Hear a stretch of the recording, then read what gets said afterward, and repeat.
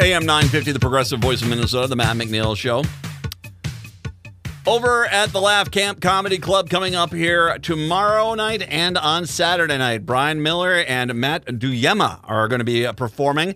Bryan Miller is kind enough to join us today to talk a little bit about comedy and his latest album, which you can find. All the New Ugly People is available now. We'll talk about that as well. Bryan, thank you very much. I appreciate the time. Hey, how's it going? Nice to talk to you. It's nice to chat with you. Let's start off with this. You're a local guy. You're from the Twin Cities Metro? Not originally. I'm actually from Paducah, Kentucky originally. Really? But yeah, I moved up here, 16 years ago to start comedy. So the whole time I've done comedy, I've been in the Twin Cities.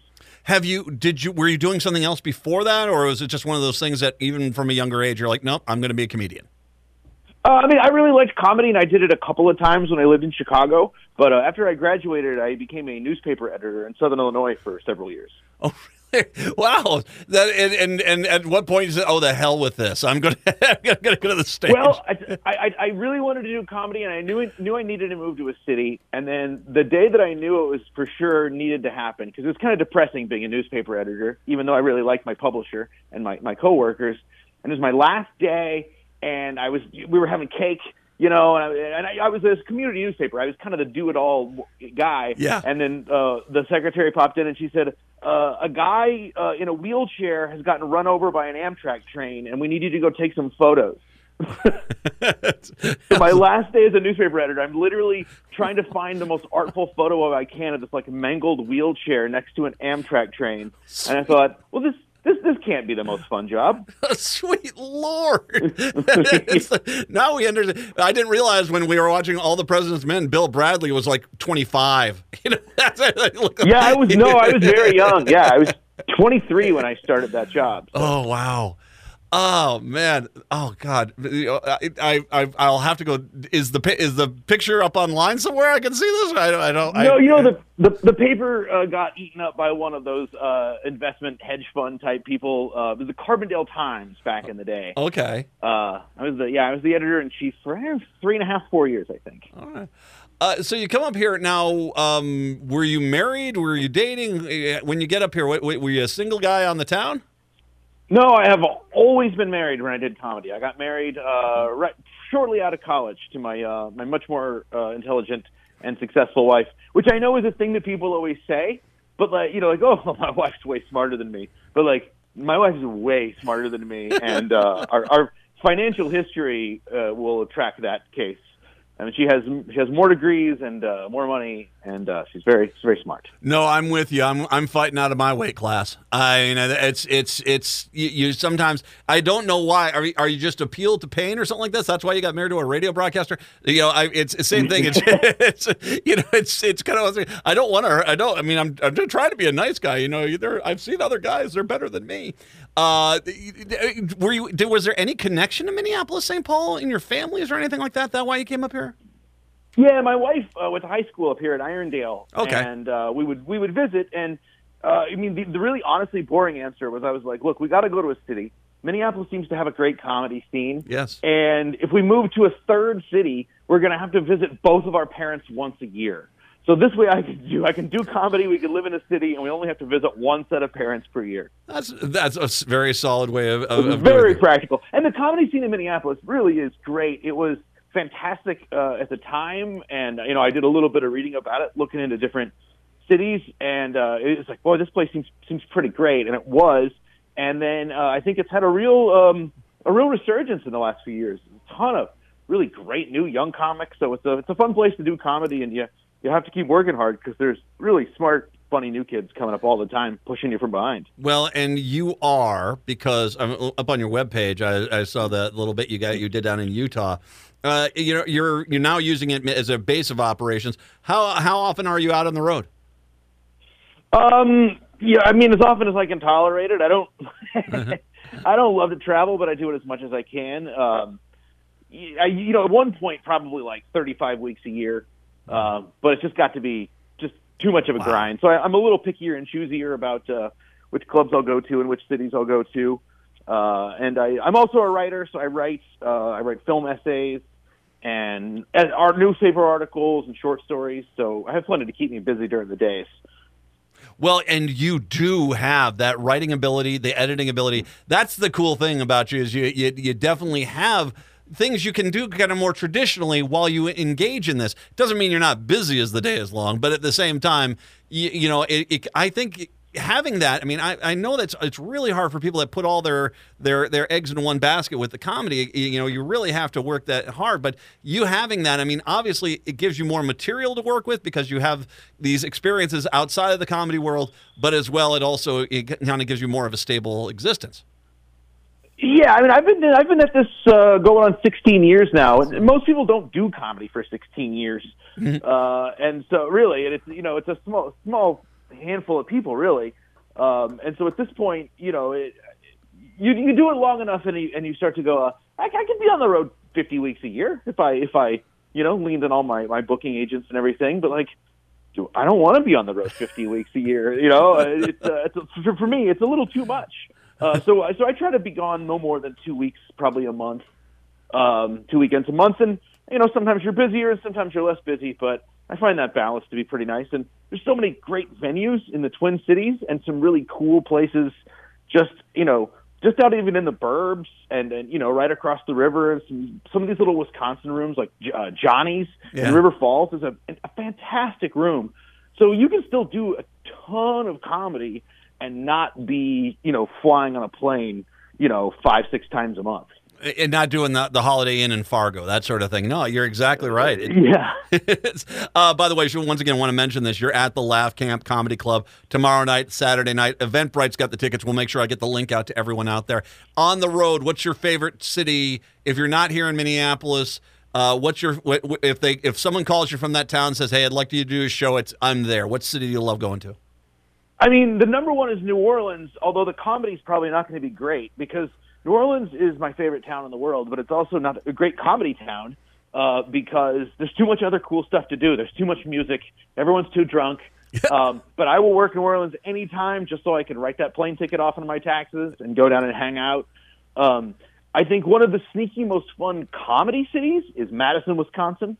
I played a lot, Chicago and L.A. and all, I played a lot of really big cities, but man, I love doing comedy in Madison. It's a great club there and a really smart audience and a really fun hang during the day.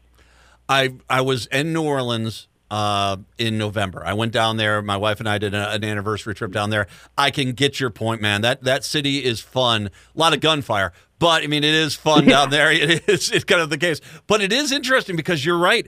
I imagine it's kind of hard because the music scene kind of gobbles up everything. That and the drinking scene gobbles up everything else down there.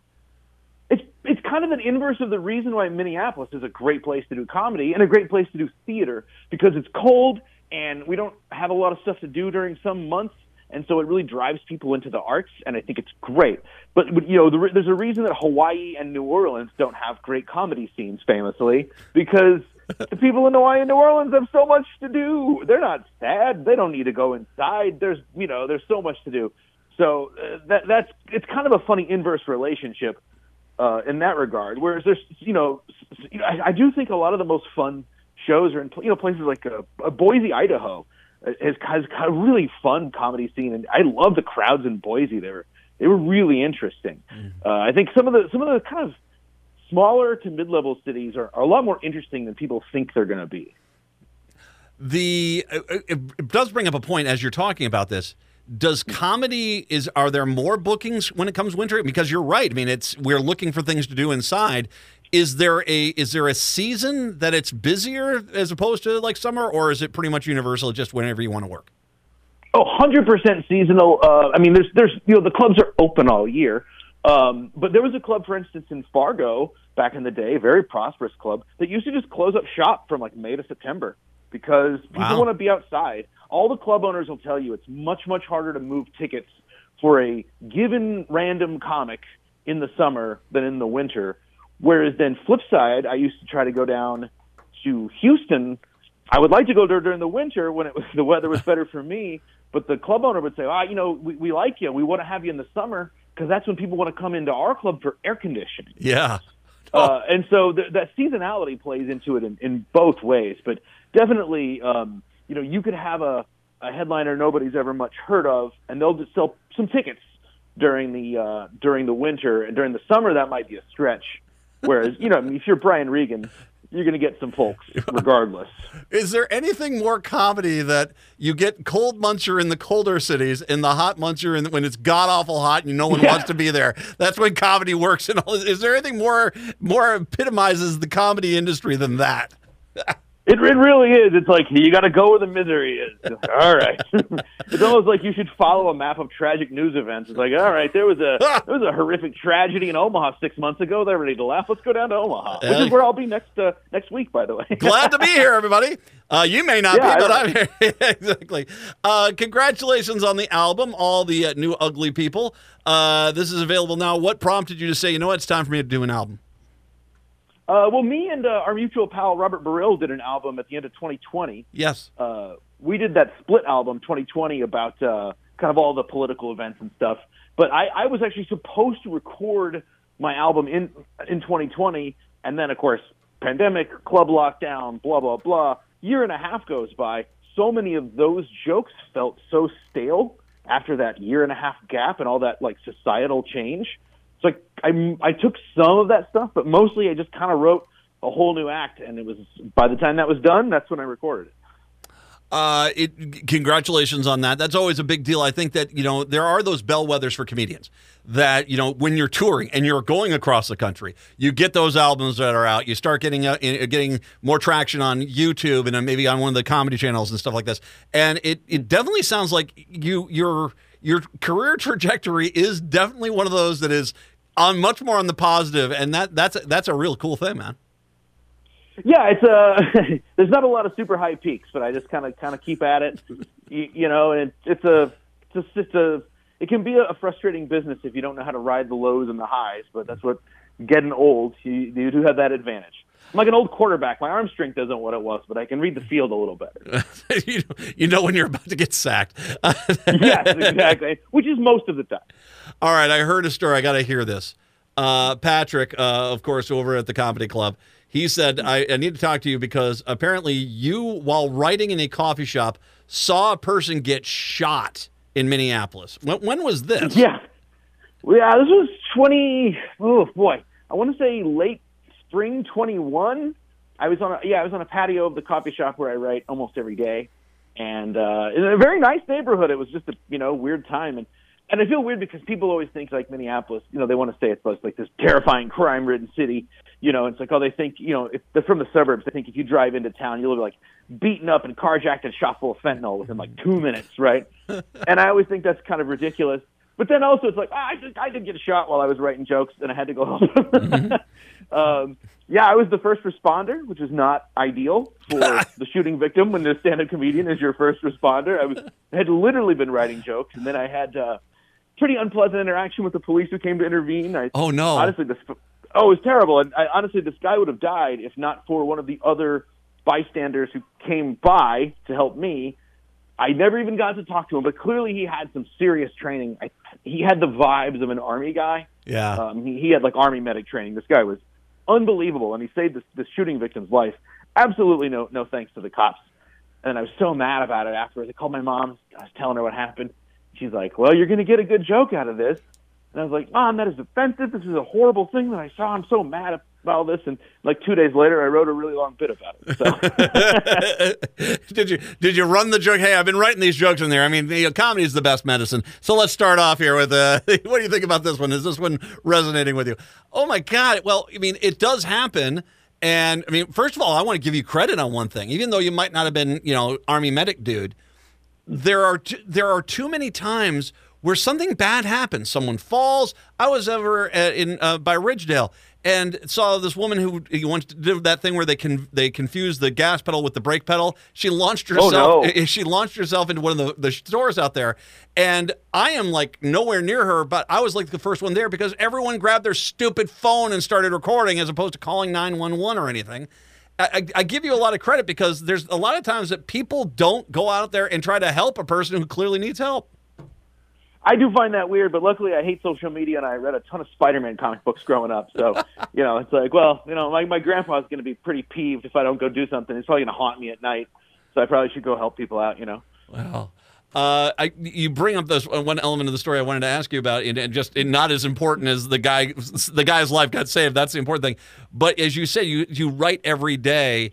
When it comes to comedians, and Seinfeld actually in one of his segments, he talked about I write every day, and the good comedians. That just seems like for where you get your success is you've got a ton of material. You constantly are writing. That has got to be therapeutic for you, and obviously give you a lot of good product. Yeah, honestly, that's the part I like the most. I really like the writing. I like writing a joke, and I kind of like crafting it.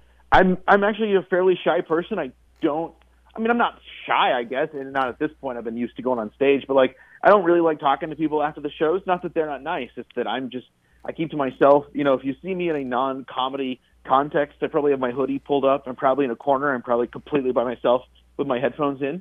I'm just pretty solitary. So I like the writing part. It's just that, unless I'm not getting paid to write jokes for anybody else. Well, actually, that's not true. I write jokes for Kostaki Economopoulos, our football segment. But, I'm not getting paid to write for Dave Chappelle or one of the big writers. So, you got to go tell them yourself. And I like telling them. It's fun. I like I enjoy it. I enjoy the performance part. I like getting that instant feedback. Mm-hmm. But to me, the telling it is just the end result of figuring out how to write it, as opposed to. I hate getting my picture taken. I can't. I have not had new headshots in so long, just because I hate having my picture taken. I hate seeing myself on video. But, if you want to tell the joke, someone's got to get up there and tell them. I guess it's going to have to be me. Well, and that's one of the cool things about your gig, man, is that, unless they catch you walking onto the stage or walking off the stage, unless you're Gaffigan or something like this where everyone knows who you are, you can kind of sneak into anonymity fairly quickly. And that's actually, it's got to be a nice element of it. Yes, my manager often comments on my incredible anonymity. The funny thing is, and I can't say it on the radio, but I have a joke I do at the end of my act usually that's based on a really dirty thing I used to say around the house that drove my wife crazy. And I promised her I'd stop saying this sort of dumb, dirty catchphrase, and I put it into my act. But now, when people recognize me, they often shout it out. And sometimes my wife and I will just be walking down the street, and this thing that I promised her I wouldn't say around the house anymore, people will shout across the block. I've had waiters whisper it to me at a table.